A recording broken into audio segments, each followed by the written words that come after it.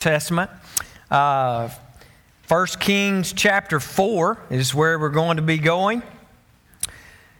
And if you have your Bible, you might want to kind of put your little ribbon there or mark it there. We're also going to be going to Proverbs chapter 9 and lots of different places in between, but those are going to be the two primary places that we're at this morning, starting in 1 Kings chapter 4.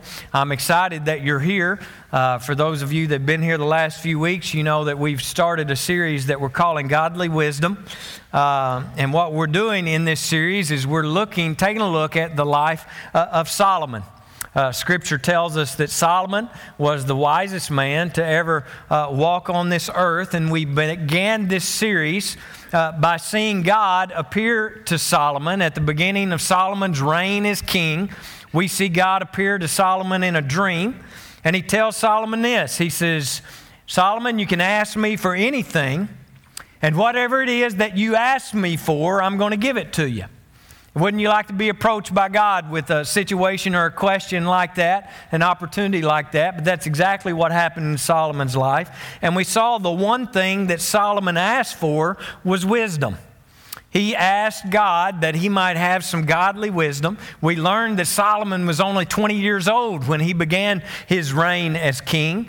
And so Solomon recognized and understood his need for wisdom, and he asked God for wisdom so that he could know how to govern God's people, the great nation of Israel. And Solomon asked God for this wisdom so that he could govern over them and be able to distinguish between what was good and what was evil, to be able to tell the difference between what was right and what was wrong. And we saw last week, because of the fact that Solomon was seeking something that was in the best interest of God's kingdom, Solomon was asking something that would be beneficial to God's kingdom and not Solomon's kingdom. Not only did God grant him his request, but we saw last week as we closed out that not only did God give him wisdom and make him the wisest man to ever live, but he also made him the richest. And God gave him so much more than what Solomon had actually asked for, because he appreciated what Solomon had asked for, and that was godly wisdom. And then we see, last week we were in chapter 3, we see as we move into chapter 4, we see here that it described the ways that this wisdom that he had received from God, how that played itself out in his life and in his reign as king. And I'm not going to read you all of this, but I just want to kind of hit the highlights this morning of how this incredible gift from God looked in Solomon's life. The first thing we see is that we see that Solomon became incredibly gifted at being a governor. Because of this God-given gift and the talents that he was given, we see that Solomon ruled the largest territory that Israel had ever occupied. They had the biggest territory that he governed over that they had ever had. We see that Solomon was able to do something that takes a lot of skill, it takes a lot of wisdom to do, but Solomon was able to take some of the greatest military minds. He was able to take some of the most intelligent people, some of the smartest people, and all these leaders, and he was able to pull them together and get them to work together. Now, we know that takes incredible wisdom to be able to do that, to get people from different sides to be able to come together and work together as one. It takes a tremendous amount of wisdom to be able to do that. That's something we haven't even seen in these United States in years and years and years, someone that would be able to pull all the people together. But Solomon could do that. He had that gift. He had that talent. We also see that Solomon was an extremely effective judge. In week 1, we kind of talked about one of the cases that came before him where there were two ladies that were, arguing back and forth over, whose baby was who. And we saw how he ruled and how he handled that case. He was able, with the wisdom that he was given, to rule with great insight and with fairness. And we see that he had compassion for the poor and he had compassion for the needy. We also see in Scripture that Solomon was an amazing builder. On over in chapter 9, we learned that he built one of the most magnificent structures that had ever been built. Nothing in Israel's history had ever come close to comparing to the buildings that Solomon would build. And nothing ever since, they said, have come close to the beauty of the buildings that he would build. We also learn here that Solomon was a financial genius. He brought the nation of Israel into a time of their greatest economic growth. They experienced prosperity like they never had before. Matter of fact, in verse 25 here in chapter 4, it says that every person lived under his own vine and his own fig tree, which basically in modern terms today would mean that everybody had a new car in their garage and an iPhone X in their pocket, right? They were experiencing great economic growth and prosperity in their nation. We also learned that he was a world-renowned scientist. He was an expert in natural history and zoology and botany. He was a great military leader. We see over in chapter 10 that their military was so great that no one ever even considered attacking Israel or even saying anything about Israel because their military might was so strong and so known across the land, and no one dared to oppose them because of the military that he had built. We also know that Solomon became a best-selling author, if you will. We see here in chapter 4 that it says he wrote over 3,000 proverbs, and he wrote over 1,000 songs. Billy's a songwriter. Billy, have you written 1,000 songs yet? Not even close, right? I mean, that's quite an achievement. But it says here in Scripture, 3,000 proverbs, 1,000 songs. Many of those are included in the book of Psalms, in the book of Proverbs, the book of Ecclesiastes. And some of your favorite book that you love best out of the Bible is the Song of Solomon. And he wrote that. And what we have in the Bible is just a small fraction of the writings that Solomon had written. His wisdom and his talents. I want you to look here. His talents and his ability and his wisdom had great limits, didn't it? It spread across a vast width of subject and had great knowledge. They had no limits. He was great in a lot of areas and in a lot of things in so many different subjects. And the point is, the reason I want to cover all this and go over this morning, I have a point to it, and I want you to see this. Solomon's wisdom that he received from God was not just a spiritual wisdom, okay? It wasn't just pertaining to spiritual things, but God gave him wisdom in all things. And I think that's something that we need to know, we need to recognize, and we need to understand that godly wisdom applies not only to spiritual things, but it also applies to so-called secular things in our lives as well. Because here's the deal. God wants to be involved in all areas of this world.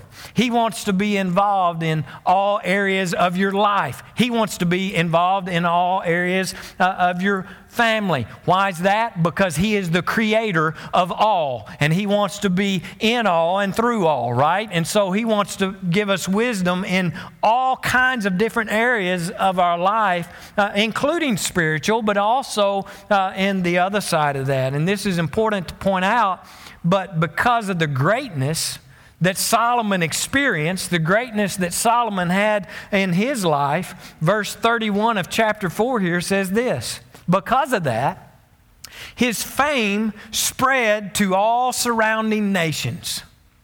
And then in verse 34 it says, from all nations people came to listen to Solomon's wisdom, sent by all the kings of the world who had heard of his wisdom.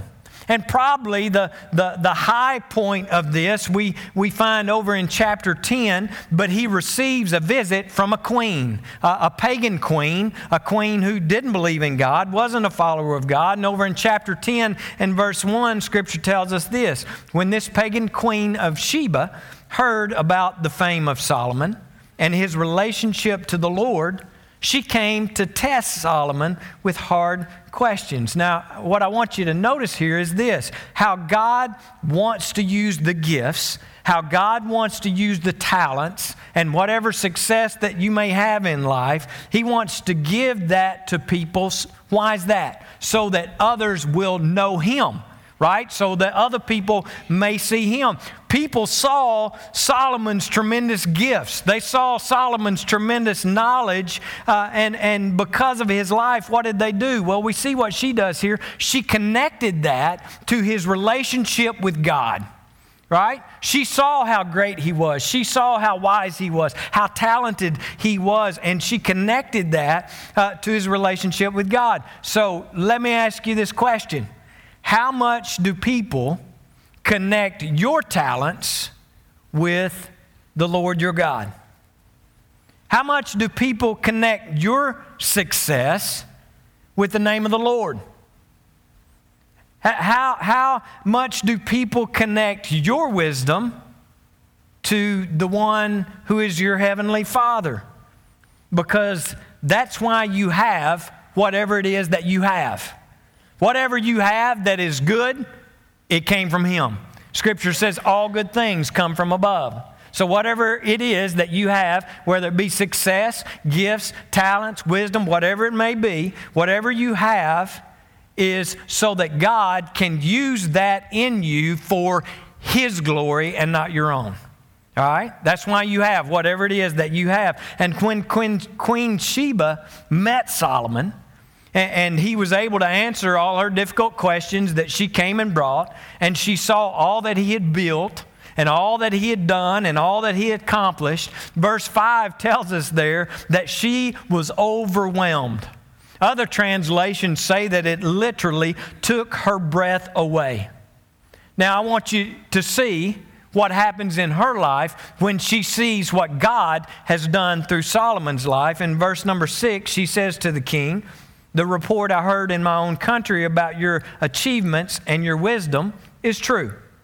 But I did not believe these things until I came and saw with my own eyes. Indeed, not even half was told me.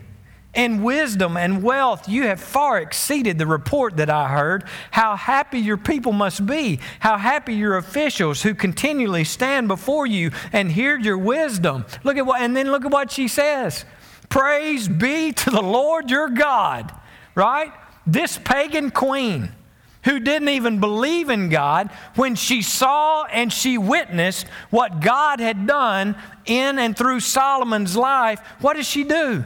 She praises God, right? She praises this God whom she claims she's never even believed in, and now she sees what God has done through his life, and she praised God. She couldn't help but praise God because it was so obvious through Solomon's life that God was behind it all. He was the wisest and he was the greatest man to ever lived.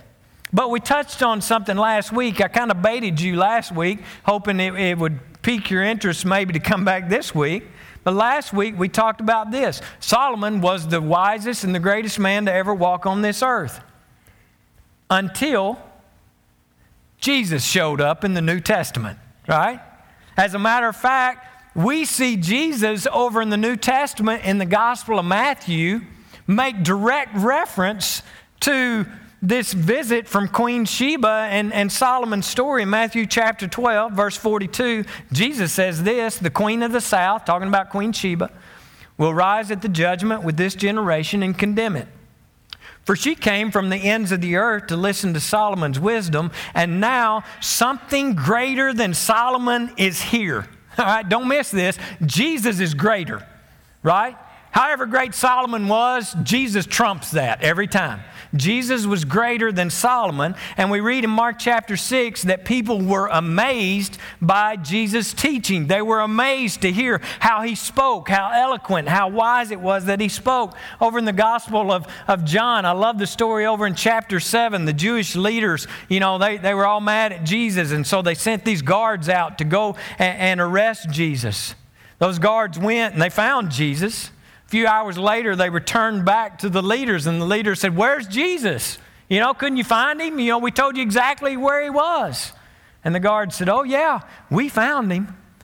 But let me tell you, no one has ever spoke the way that this man speaks, right? That they were in such awe of the wisdom and how he spoke that they could not even bring themselves to arrest him. And this same Jesus, if you're a Christian today, lives in you. His Spirit is in you, which means this: you are people of greatness. You may have been told otherwise, you may think otherwise, but if you're a follower of Jesus and Jesus lives in you, you are people of greatness. The greatest and wisest ever is present in your life, and you're great, not because of anything you have done. You are great because He is great. And again, this doesn't mean that we're all going to win the lottery this week, okay? This doesn't mean that we're all going to be rich. Doesn't mean that we're all going to be skilled and famous like, in every subject that we saw earlier in all different areas of our lives. But it does mean this. It does mean that the Spirit that God gives us all, right? In that Spirit, some of Jesus' greatness that He has planted in your life is so that He may be known, so that He may be seen, and He may be recognized, and He may be glorified in our lives. And so He gives us gifts. He gives us talents. He gives us wisdom and greatness as a testimony to His greatness, as a testimony to the greatness of God. And Solomon says it like this, and I love this, Proverbs chapter 22 and verse 29. This is what Solomon says: do you see someone who is skilled in their work? They will serve before kings. So what does this mean for us? We need to be seeking God for greatness, not so that we can be seen as being great, right? But so that we can stand before the queens of Sheba and tell them about Jesus. We should be praying that God would make us great so that He would be known through our greatness and through what He does. And so make no apologies for praying to be great. Make no apologies for praying that we would have a great church, because when we are great, people will see our great God in and through what He has done and through His greatness. And so as Christians, as the church, we of all people can show the world what it looks like for someone to be skilled and to be successful for the glory of God, to use our talents, to use our gifts, whatever success we may have, to serve others, to give God glory, and to point people to Him. And I'll just tell you this morning, if you're not using your success, if you're not using your gifts and your talents for the glory of the one who gave them to you, then you have totally missed the point of your talent. You have totally missed the point of your success. You've totally missed the point of the blessings that you have. Now, I want to give you an example, and just to be clear, I want to preface what I'm about to say with this. I am not a fan of the NFL football team, Oakland Raiders, okay? Let's just throw that out there. I'm a loyal member to the Steeler Nation, have been ever since I was a kid, which means I cannot like the Dallas Cowboys, and I believe any human being that is breathing and living cannot like the Oakland Raiders, so I don't like them either. But anyway, I'm not a fan of the Oakland Raiders, but I'm going to tell you, I've become a huge fan of their quarterback, Derek Carr. And some of you may know that name, some of you may be familiar, but I believe that his life and the situation that he was recently in gives us a great illustration exactly of what Solomon is saying here in this verse that we're looking at. But David Carr signed an unheard of contract, the largest contract that had ever been signed in the NFL with the Oakland Raiders, a contract that was worth $125 million over a 5-year period. That's $25 million a year to play football. And so when he signed this contract, it made, it was huge news, biggest contract ever signed. And so, they had a press conference after he signed this contract, and he was asked by the press what he planned to do with the money. Now, the first thing that he did here, I thought gave us a great glimpse of the kind of guy he was. He said, well, the first thing that I'm going to do is anytime I want Chick-fil-A, I'm going to have Chick-fil-A. He said, when I want something from Chick-fil-A, I'm just going to go buy something at Chick-fil-A. And they continued to press him and asked him, seriously, what are you going to do with all this money that you have now? And Derek Carr, in the spotlight with the world shining down on him, for all the people to see his greatness, how awesome he was, he humbly said this. He said, I'll be tithing to my church.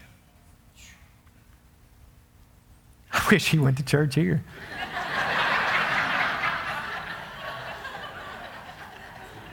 Come on, can't some of y'all be pro football players or something? But I love it. He just humbly said, matter of factly said, I'll be tithing to my church. God gets the first and the best. He said, I'm just excited to see how much good this will do for other people. And I thought, what a great example of that right there, right? His greatness, his talents, whatever notoriety that he may be receiving, he took the opportunity to take the spotlight off of himself and do what with it? Put it on God, who is a good God, who is a great God, that had put him in the very situation that he was in through his goodness to allow him to be a reflection of who God is to this world. That's exactly what he did. That's exactly what Solomon did. Solomon used his success to point people to God. So I want to use the last bit of our time this morning because Solomon was the wisest person that ever walked the earth up until Jesus. But I want to take a look at his words this morning and let Solomon kind of instruct all of us here today about how we are to seek godly wisdom. How Solomon said, here's the way you ought to seek wisdom in your life. And ironically, the very things that Solomon said he will depart from later on in the years of his life, and we're going to be looking at that later on in the series. But I want you to turn with me now. We're going to finally get to Proverbs chapter 9. And here in Proverbs chapter 9, we see Solomon illustrate for us what wisdom looks like. We see him illustrate here for us what foolishness looks like. And he introduces them. He uses the example of two different women. So let's pick it up in verse 1 of chapter 9. We see the first lady that he describes, and he calls her wisdom. Chapter 9, verse 1 of Proverbs. Wisdom has built her house. She has carved its 7 columns. She has prepared a great banquet, mixed the wines, and set the table. She has sent her servants to invite everyone to come. She calls out from the heights overlooking the city. Come in with me, she urges the simple. To those who lack good judgment, she says, come eat my food and drink the wine or grape juice for us Nazarenes that I have mixed. Leave your simple ways behind and begin to live. Learn to use good judgment. And then on down in verse 11, it says, wisdom will multiply your days and add years to your life. And then Solomon goes on here as he's talking about wisdom, and he defines for us this way of good judgment, this way of godly wisdom in verse number 8 and 9. So don't bother correcting mockers. They will only hate you. But correct the wise, and they will love you. Instruct the wise, and they will be even wiser. Teach the righteous, and they will learn even more. So what is Solomon telling us here about wisdom? Well, the first thing that jumps out to me is this: a wise person will be open to correction. A wise person is open to correction. So let me ask you, because I have to ask myself, does this describe you? Are you open to correction? And how do you respond to correction? Now, I know what you would probably say, but let's say we ask your friends. Let's say we ask your spouse or your parents. Let's say we ask your coworkers or your boss or your employees. If you're an approachable person, what would they say? Most of you are probably here today sitting by someone that you know. You're probably with a friend or a relative or a spouse or someone that you know. And so just look at them right now and let them tell you on a scale of 1 to 5 how approachable you are. 1 being the worst, 5 being the best. Look at that person that's with you today and hold up your fingers 1 to 5 to tell them how they rate at receiving correction. 1, 2, 3, go.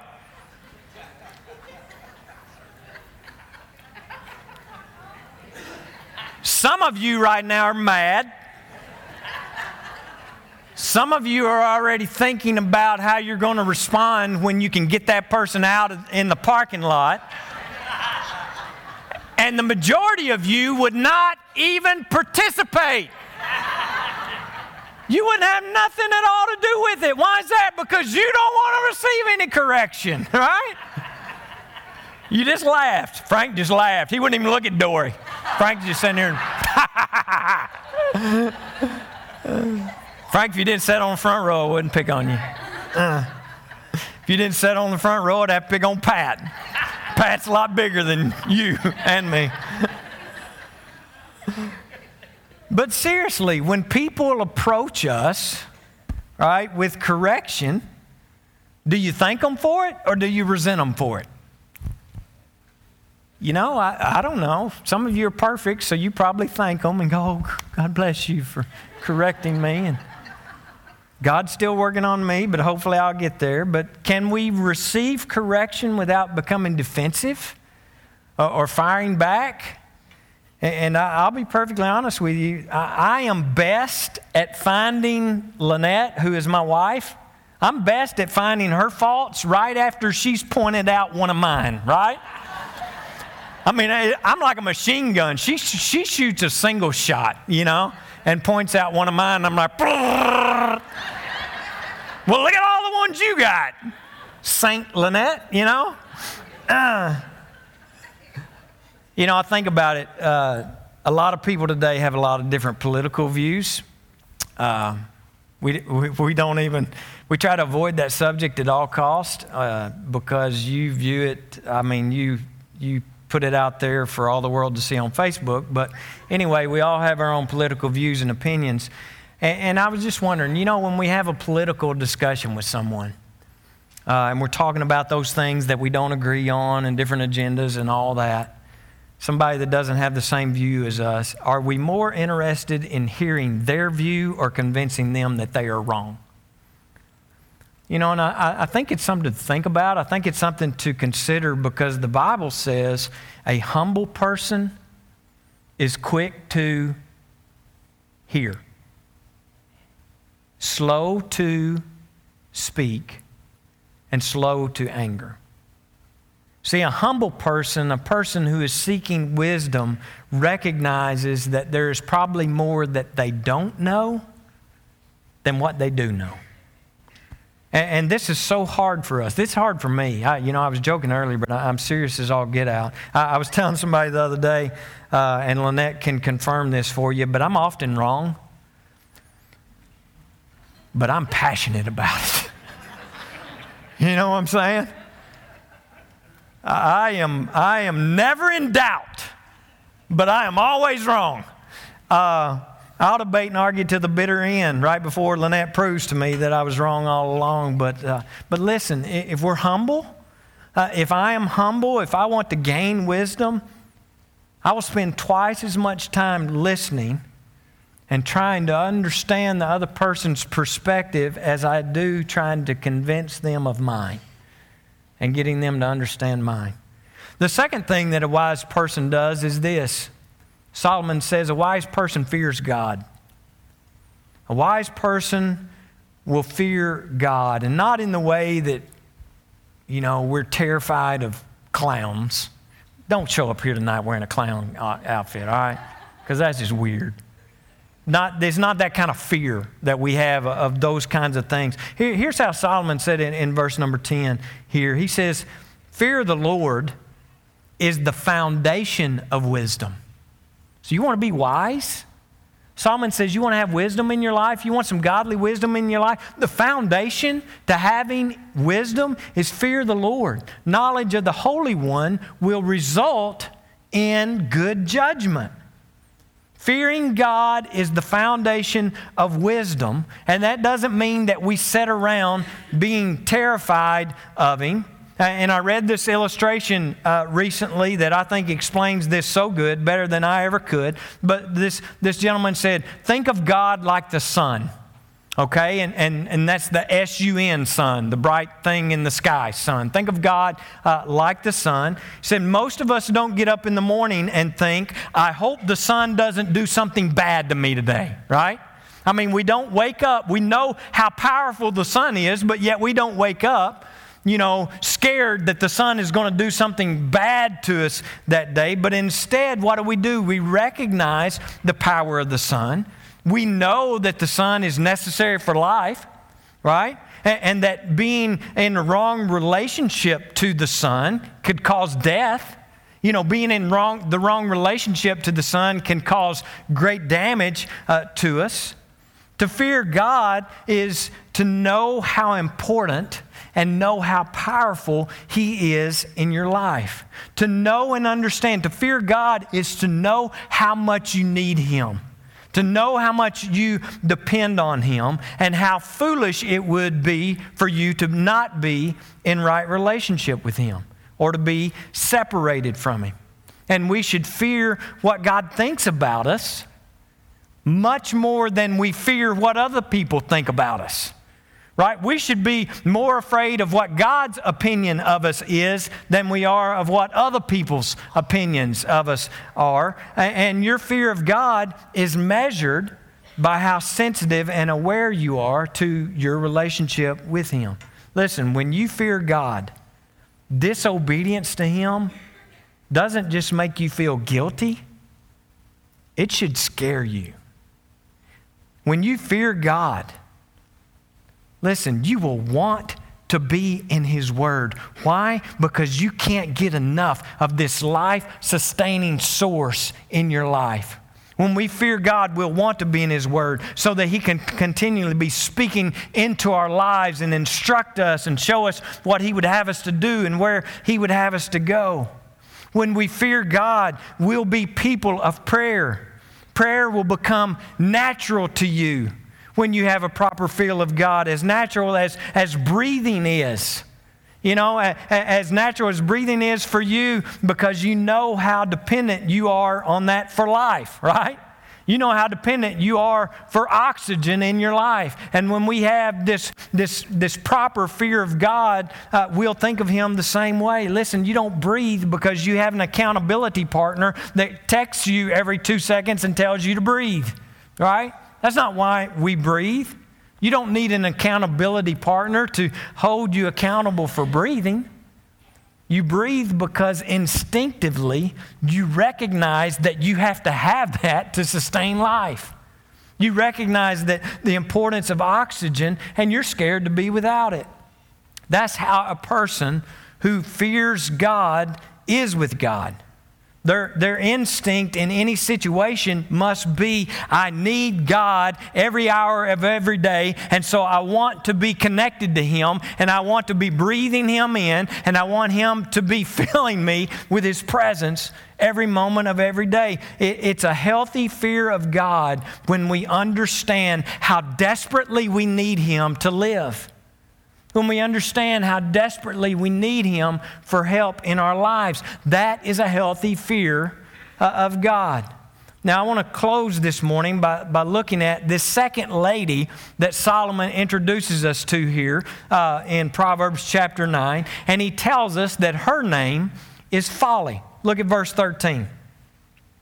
He says, the woman named Folly is brash. She is ignorant and doesn't even know it. That's in the Bible. I've said that about some folks, but that's in the Bible. She sits in her doorway on the heights overlooking the city. She calls out to men going by who are minding their own business. Come in with me, she urges the simple. To those who lack good judgment, she says, stolen water is refreshing. Food eaten in secret tastes the best. But little do they know that the dead are there. Her guests are in the depths of the grave, or better translated, hell. So do you notice here in being introduced to these two ladies how similar the description of these two women are? Wisdom and folly. They're both at the same location, right? They sit in the highest place of the city, calling out to people as they pass by. And they both have prepared to have guests. But notice that wisdom calls out to those who are humble.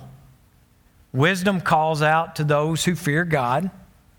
And folly appeals to those who want immediate satisfaction. Now, I want you to look at the difference between what the two women said, because they basically said the exact same thing with the exception of the last line. Wisdom says, "Come in with me." She urges the simple. To those who lack good judgment, she says, "Come, eat my food and drink the wine I've mixed." Folly says the same thing, except she says stolen water is refreshing. Food eaten in secret tastes the best.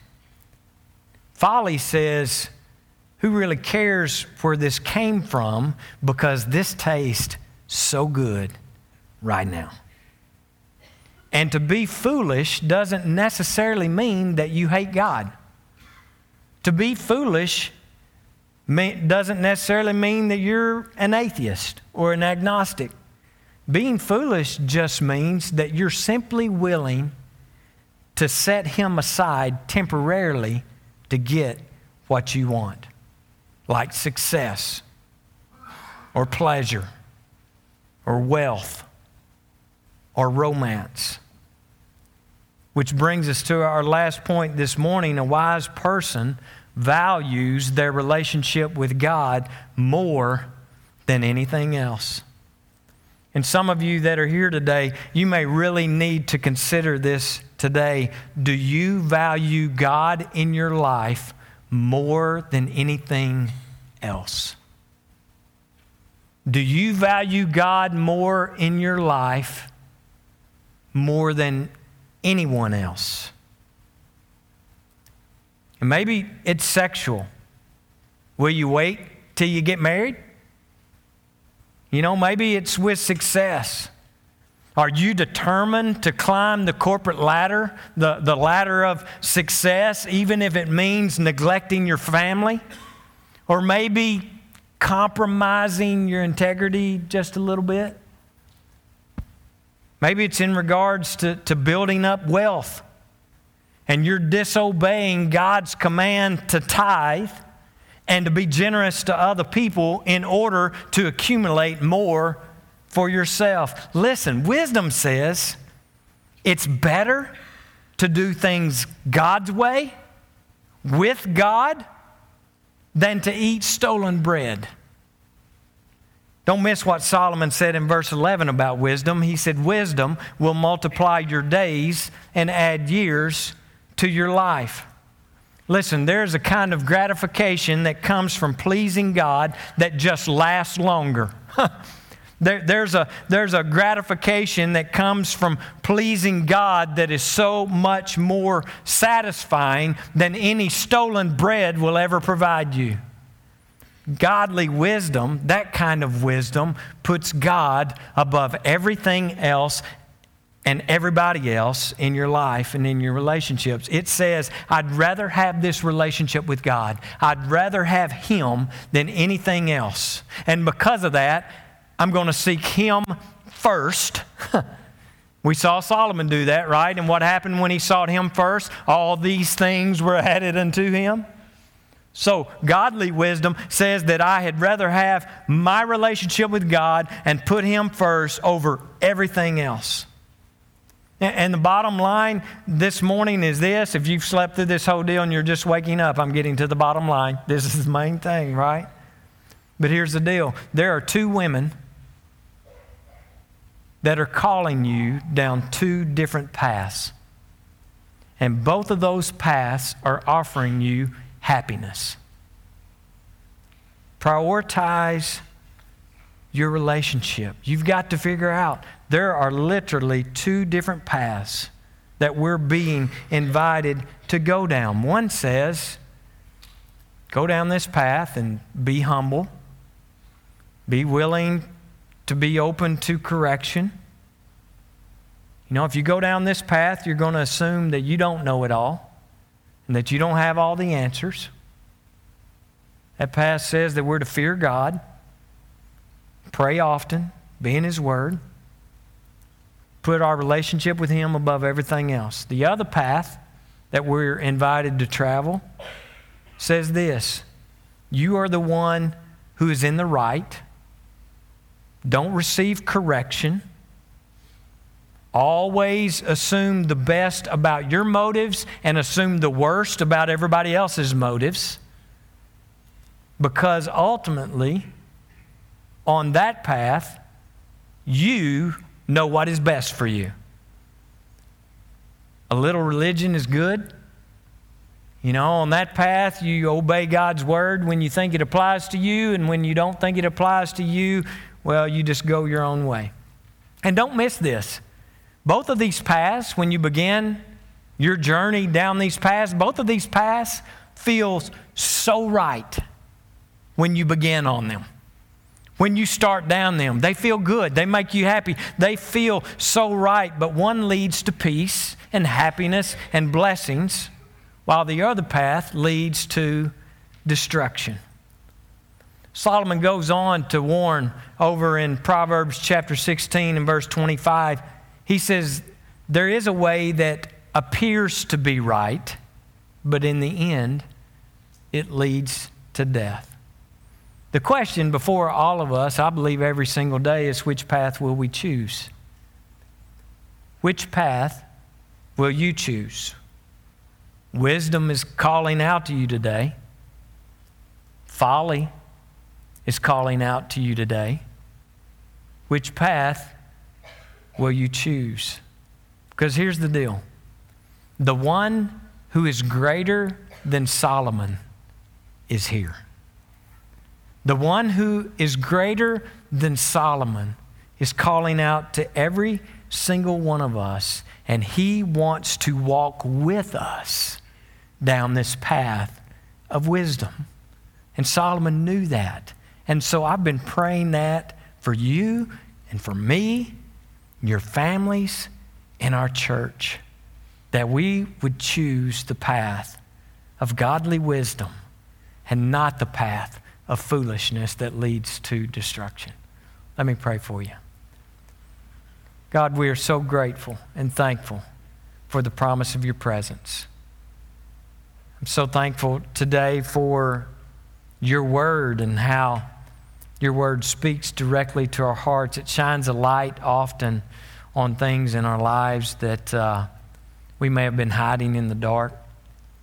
And your word never returns to you void. And so today we thank you for this word that you've given us.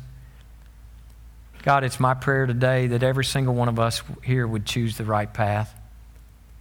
And sometimes, God, we find ourselves on the wrong path, and it happens because we begin to follow things that are all about us and not all about you. And so I pray if there be anyone here today that maybe takes a look at their life and recognize, you know what, somewhere, some way, somehow, I've got onto the wrong path, and I've made this about me, and I've made this about what I want and what I want to be, and my greatness and my gifts and my abilities and my talents.